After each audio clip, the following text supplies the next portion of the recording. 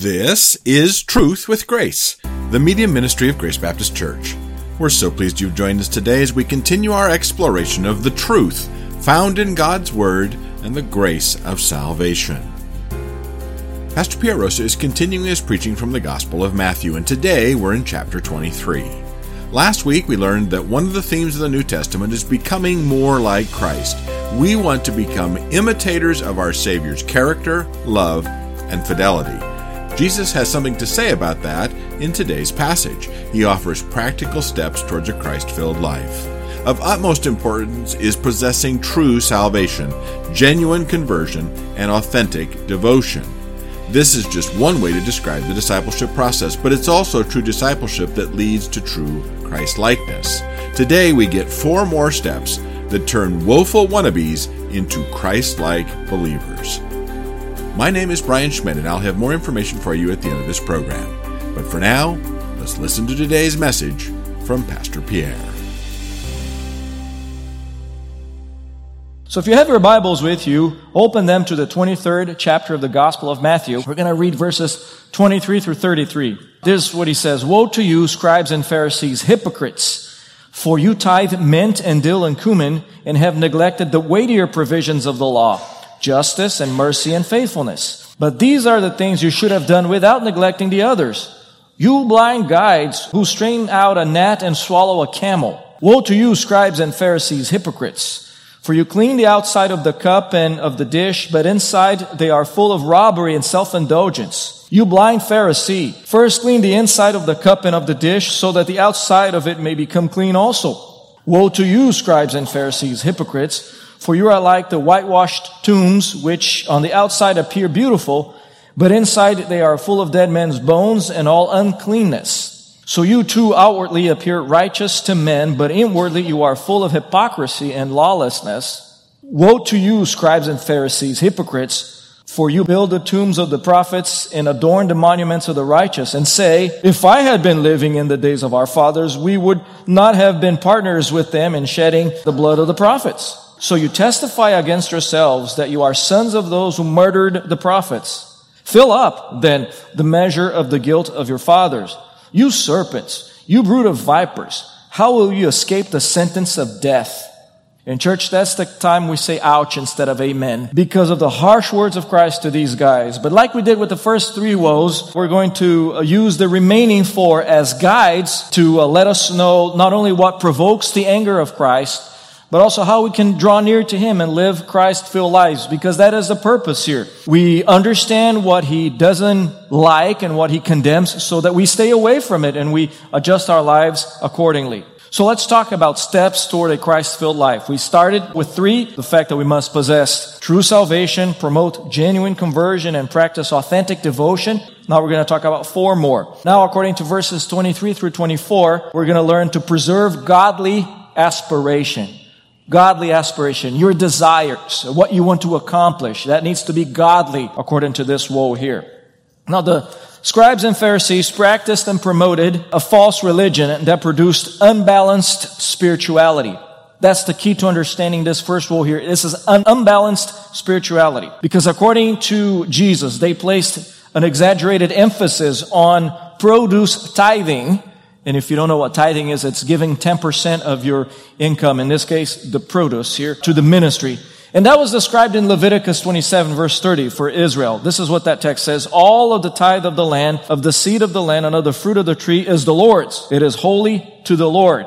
So the intention is good that these guys had. They wanted to honor the Lord in every aspect of their spiritual lives. But the problem here is that they applied this verse to household spices, but they failed to demonstrate the virtues that the Mosaic law teaches. And Jesus names them: mercy, justice, and faithfulness, that are fundamental and will guide every spiritual discipline of the believer, including the tithe. So what Jesus is saying is, you are majoring in the minors. You should pay attention to justice, mercy, and faithfulness. These virtues here that the law teaches, and let that guide your spiritual discipline here. Because God is not interested in your money. He wants to know where your heart is. So the modern example of that would be the church member who supports the ministry with every source of income, including a tax return, for example, or investment gains, but at the same time mercilessly assassinates the character of his brothers and sisters in Christ. Well, that is an unbalanced view of ministry. That's an unbalanced religious life that Jesus really condemns here. That's what prompts a woe from Jesus Christ. But the point is that we should never neglect God's rhetorical question in Micah 6, verse 8, for example. What does the Lord require of you but to do justice, to love kindness, and to walk humbly with God? You see, we need to adjust from time to time our lives here and put things in the right perspective so that we are avoiding this type of unbalanced spiritual life. And all of us are prone to do that, your pastor included. We constantly have to be in Scripture and say, Lord, what is it exactly that you want me to major in? Because I don't want to major in the minors. I don't want to pay attention and spend a lot of energy on something that is not what I'm supposed to be spending time and attention on. Now, Christ explained the condition of these Pharisees and scribes here using a figure of speech. And he talks about a gnat and a camel swallowing a camel. What is this all about? Now, we are literalists. We interpret the Bible literally. What we mean by that is that we don't ignore the figures of speech because we use figurative language all the time. For example, when I tell you, man, I haven't seen you in 1,000 years. That's obviously a figure of speech. The point that Jesus is making here is this. The scribes and the Pharisees wanted to avoid ceremonial defilement at all costs. They said, well, we are not going to be defiled. We're not going to let anything into our bodies that is defiled. Jesus already addressed this to them when he says, well, it's not what goes into your mouth that is the problem. It's what comes out, because what comes out of your mouth comes from your heart. So there were gnats around that area. These are insects. The Bible calls these insects in Leviticus 11 verse 23, winged insects, detestable to you. Some of them would land on grapes. And for that reason, when they were preparing their drinks, their wine, they would strain the grape juice there with a cloth to prevent the gnats from going in. Not because of being sanitary reasons, but because they don't want to be ceremonially defiled. The problem is they did that, but they ignored the greater things. They committed greater blunders because a camel was also a defiled animal, a ceremonially unclean animal to eat. So Jesus is saying, man, you're taking care of the gnats, but you're missing out here. You're eating the camel. You're avoiding the insect, but you're eating the camel. Pay attention. You're majoring in the minors. If Jesus lived today, he probably would have said, you need to keep the main thing the main thing. So we should continue to serve him with excellence in every aspect of our spiritual life. Tithing, regular church attendance, of course, Bible reading, praying, and etc., but not at the expense of the fundamentals. The very reason why we're doing these things. We want to honor God because he expects from us justice, mercy, and faithfulness. And he will equip us to demonstrate those. But let's move on to the next step toward Christ-filled life here. It's the next woe in the list here. Number 2 in our list today. Verses 25 through 26. Prefer legitimate transformation. Jesus continues to use figurative language here, but this time he invoked a different image. Now he's using the image of a cup and a plate. But in the illustration that these were shining on the outside only. And that was the problem, because he is condemning the Pharisaical obsession with looking pious and looking spiritual for the admiration of other people. That's the point. There's nothing wrong with wanting to put on a good face to demonstrate the joy of the Lord. Sometimes you really have to have the discipline for that. Many of us here, pastor included, sometimes appear in church and everything is not okay. You don't have life put together. There are things that are troubling you, and we all go through this. There's nothing wrong when saying, Lord, I want my face to demonstrate the joy of the Lord. The problem here is that in the metaphor that Jesus is using here, it would be silly to serve a stolen meal in those plates. And that is what he's saying here. You are full of robbery and self-indulgence. It would be the same as for you young guys who want to propose to your fiancée and you want to give her a beautiful diamond ring, but that diamond ring is stolen from a jewelry. You see, the thoughtfulness does not justify the crime. And that is what Jesus is condemning here. The filth inside represented robbery and self-indulgence. And we know exactly what Jesus is talking about here, because the scribes and the Pharisees robbed people. No, not of money. They didn't go and say, give me your wallet or anything like that, but they robbed people, for example, of legitimate conversion. Look at verse 15 when he says, "Woe to you, scribes and Pharisees, hypocrites, because you travel around on sea and land to make one proselyte, and when he becomes one, you make him twice as much a son of hell as you are." So in other words, you are robbing people the opportunity of going to the kingdom of heaven because you are deceiving them. You are outside yourselves and you are pretending to be the gatekeepers. And Jesus is saying you are robbing people of a legitimate relationship with God because you don't have it yourselves. Same thing in verse 13 when it says, "You shut off the kingdom of heaven from people." You are robbing people the opportunity to get to know God. You're doing the exact opposite of what God expects you to do.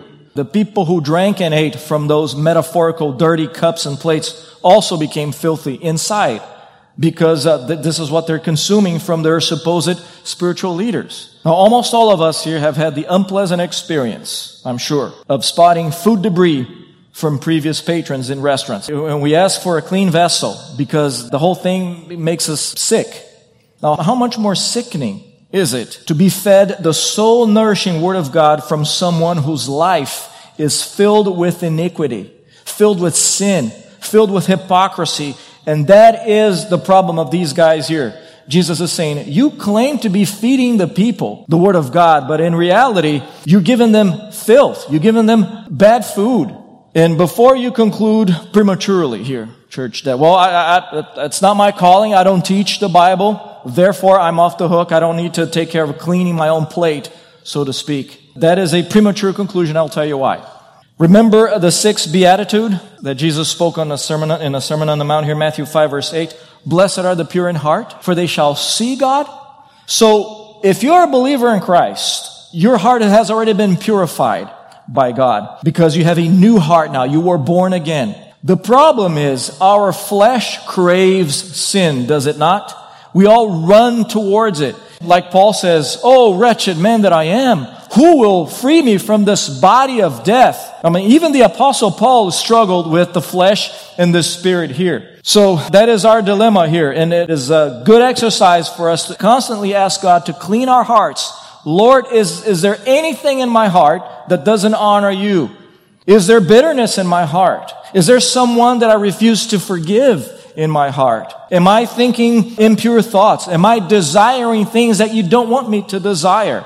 And obviously, when we are believers in Christ, our temptation to keep appearances will trouble us so much that we will seek a more mature believer in Christ. And you'll say, "Brother or sister, I need your help. I need your help cleaning the inside of this vessel here. I have an unforgiving spirit. I have envy in my heart. I have bitterness. I'm overly critical. I have resentment, lust, whatever it is. I'm struggling with this." That's a good sign. It's a sign that you are not like the Pharisees and the scribes. It's a sign that you are concerned about what's the inside and you want to honor God. So keep it up. Look at verse 26. Jesus attaches a command to this woe here because he says, "First clean up the inside." Now he's educating the listeners about the proper order of sanctification. By the way, that process of cleaning the inside of the proverbial cup or the plate is called sanctification. It's the fact that we are constantly walking towards Christ's likeness. Paul talks about this in Philippians when he says, God began a good work in our hearts and he will carry it on until the day of Christ. So it's a progressive aspect of sanctification here. So he says, first clean up the inside. In other words, don't worry about the outside first. That'll take care of itself later. You want to get rid of the dirty language? Clean up the heart. You want to get rid of looking at pornography on your phone? Clean up the heart first. Because heart transformation will lead to behavior modification. And that is what Jesus is talking about here. Now, there are too many unconverted, counterfeit Christians that populate every church. And that's the case here of these guys. They were not converted. They were fake believers, counterfeit. They were not the real deal. They look and sound like the real deal. And they take advantage of the fact that no one knows what's in their heart except God alone. So what do? Well, let me put on a facade. Let me fake everything here so that people will think that I'm real spiritual. They will follow me and that'll make me feel good. Jesus is saying, woe to you. Don't do that. Clean up the inside first. Focus on your own heart first. Clean the heart first, and then your desires will be sanctified. Which, by the way, leads me to the next step toward a Christ-filled life, according to the woes of Passion Week, verses 26 through 28. Pursue real sanctification. God enlists a different figure of speech, a different image here. Although the idea is the same. When he talks about whitewashed tombs, what is that all about? Again, remember the context. This is during Passion Week. This is significant because, again, in a few days, Jesus is going to be crucified. But during this week here, a lot of pilgrims were visiting Jerusalem for the Passover feast. And what the scribes and the Pharisees used to do, that in preparation for the Passover feast, they would clean all of these tombs and even decorate them and adorn them so that they would look beautiful. Again, there's nothing wrong with that act. The problem is that they did that in order to warn people to avoid stepping on them accidentally and become defiled. Now, the book of Numbers, chapter 19, verse 16, specifies to us that everyone who in the open field touches one who has been slain with a sword or who has died naturally or a human bone or a grave shall be unclean for 7 days. And you can't be unclean according to the Pharisees because they talk about cleanliness here. Let's whitewash the tombs and paint them, make them look good so that people can see and avoid them. Again, if the intention of the heart is fine, there's no problem there. But what Jesus is saying here, do not forget that that tomb has a corpse inside. Don't forget that you're cleaning the outside, but you don't even pay attention to the stench of death that's inside. There is a decomposing body inside of that thing, and unless you get rid of that body, your whole emphasis on being unclean doesn't count. That's the illustration. What he's saying is, your hearts are filled with sin, the stench of death, the fact that you commit adultery in your own heart, he says. Oh, you don't pull the trigger, but you murder people when you hate them. When you speak evil about them. In church, we all do this. We're all murderers at heart. Have you ever spoken badly about someone behind their backs?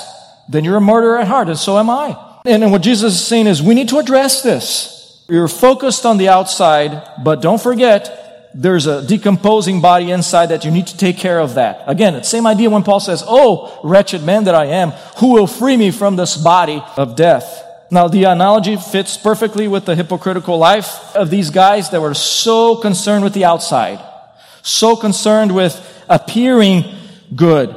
And they wanted people to look at them and say, wow, what a perfect specimen of religiosity. I want to be like that. But Jesus says, no. And here's the irony from the mouth of Jesus. And you studied the law, talking about the scribes. They were copyists of the law, but you are filled with lawlessness. Because they missed mercy, justice, and faithfulness. In other words, these were the people who copied the law from one manuscript to the other, but the law never made it to their heart. And Jesus says, consider the irony of this. You are filled with lawlessness. Now, this is not the reality of true believers in Christ. So if you are a true believer in Christ, Paul says this about you in 2 Corinthians 4 verse 7, we have this treasure in earthen vessels. That's the exact opposite. We have this treasure in earthen vessels. Now, we're not so much preoccupied with the outside because we know that the outside is decomposing by the day. Don't believe me? Look at your pictures from 15 years ago, and you will conclude rightfully that the outside of this body is decomposing. Paul says in 2 Corinthians 4 verse 16, our outer man is decaying, yet our inner man is being renewed day by day. And the reason for that, church, is because what Paul says in Galatians 2:20, we have been crucified with Christ. At the moment we came to faith in Christ, we died to the world. We were crucified with Christ, and yet it is no longer I who live, he says, but Christ lives in me. In the life which I now live in the flesh, we live by faith in the Son of God who loved us and gave himself up for us. In other words, remove the corpse from your spiritual life and let the light of Christ shine through a transparent person. Forget about whitewashing the tomb. Focus on the renewal that God is doing in your heart day by day. Therefore, we will take then another step toward a Christ-filled life when we stop obsessing with appearances and let the majesty of the gospel shine through our transparent lives. Let's talk about the last one here, the last step toward a Christ-filled life. Number 4 in our list, number 7 in the overall list. Prevent sure condemnation, verses 29 through 33. Now, Jesus ups the game now in the strong language department here. He is calling them brood of vipers. Now, apparently the scribes and the Pharisees decorated the tombs, and they also erected monuments to the heroes of the faith. And again, the reason for them doing this, according to what Jesus accuses them here, is to parade their own self-righteousness. Because they would do this and say, I would never commit that same crime. I would never commit that sin in church. That is what we hear the most here. If you're in ministry and you're involved in any, I hear this from time to time. Oh, that sin is terrible. What that person did is terrible. I would never do that. Yes, you would. And if you think you wouldn't, you're going to step on a spiritual banana peel and fall on your face. Somebody else's sin is always worse than yours, right? The problem is, that Jesus says, that is exactly what the scribes and the Pharisees were doing. We would never kill the prophets. Really? You're plotting the death of Christ. They're like the people who say today, I would never have joined the mob in calling for the crucifixion of Jesus. It's really to say this when you're in your living room reading your Bible. Now, it's another thing to be there when you're watching people getting whipped by the Roman soldiers. So, Jesus clarifies that his opponents come from the same spiritual lineage of those murderous people from the past. For example, Jezebel. The book of 1 Kings chapter 18 talks about her. She destroyed the prophets of the Lord. So this is not a biological lineage. This is a spiritual lineage that Jesus is talking about. He says, you belong to that ancestry here. The same rebellion, the same hypocrisy, the same unbelief drove them to murder the prophets. And Jesus says, don't tell me you would never do that, because in your hearts already you are planning to murder Christ. And you can't love God and hate Christ. I mean, it's the same thing you tell me you love me and you hate my child. That doesn't work. I don't believe you when you do that. It's the same thing with God. You can't say, I love God, but I hate Christ. And check this out. You can't say you love God, but you hate Christians. Because Christians are the object of God's love. We're the apple of His eye. Now, none of us are perfect. Some of us require a little more loving grace than others. But the point is, you can't say you love God if, Lord, I love you, I just can't stand your people. Or I love Christ, they're just His followers that I don't like. Check out verse 32. There's a strange command here. By the way, circle that verse, that fill up. That's a command that Jesus says here. Fill up, then the measure of your cup. Again, another illustration with the cup. Now, what does it mean here? First of all, he's given them permission to crucify Him. He says, fill up the measure of your guilt. In other words, you're already planning to crucify me. Go ahead and do it. Now, the idea here is that there is a measure of iniquity and sin that God will tolerate. After that, only judgment comes. Now, the love of God endures forever. The Bible says this very clearly. His patience does not. His forbearance does not. His long-suffering does not. Ask Noah and his contemporaries, and you will know that answer. His patience does have a limit, and these guys here were about to top that off. The reason for that, church, is because they have seen Christ. They interacted with Jesus. They heard Him speak. They saw the miracles. They were the generation who had the indescribable blessing of witnessing with their own eyes the life of the Messiah, of Jesus Christ Himself, and interact with them. And yet they said, no, I don't believe you. We're going to kill you. Jesus says, you're topping off the forbearance of God. The only solution for you then is wrath, He says. But thankfully, church, God is driven by mercy and grace. He warns people over and over against that danger of topping off the forbearance and the patience of God. For example, through Isaiah, He writes in Isaiah 1 verse 18, come now, let us reason together, says the Lord. Though your sins are as scarlet, they will be as white as snow. Although they are red like crimson, they will be like wool.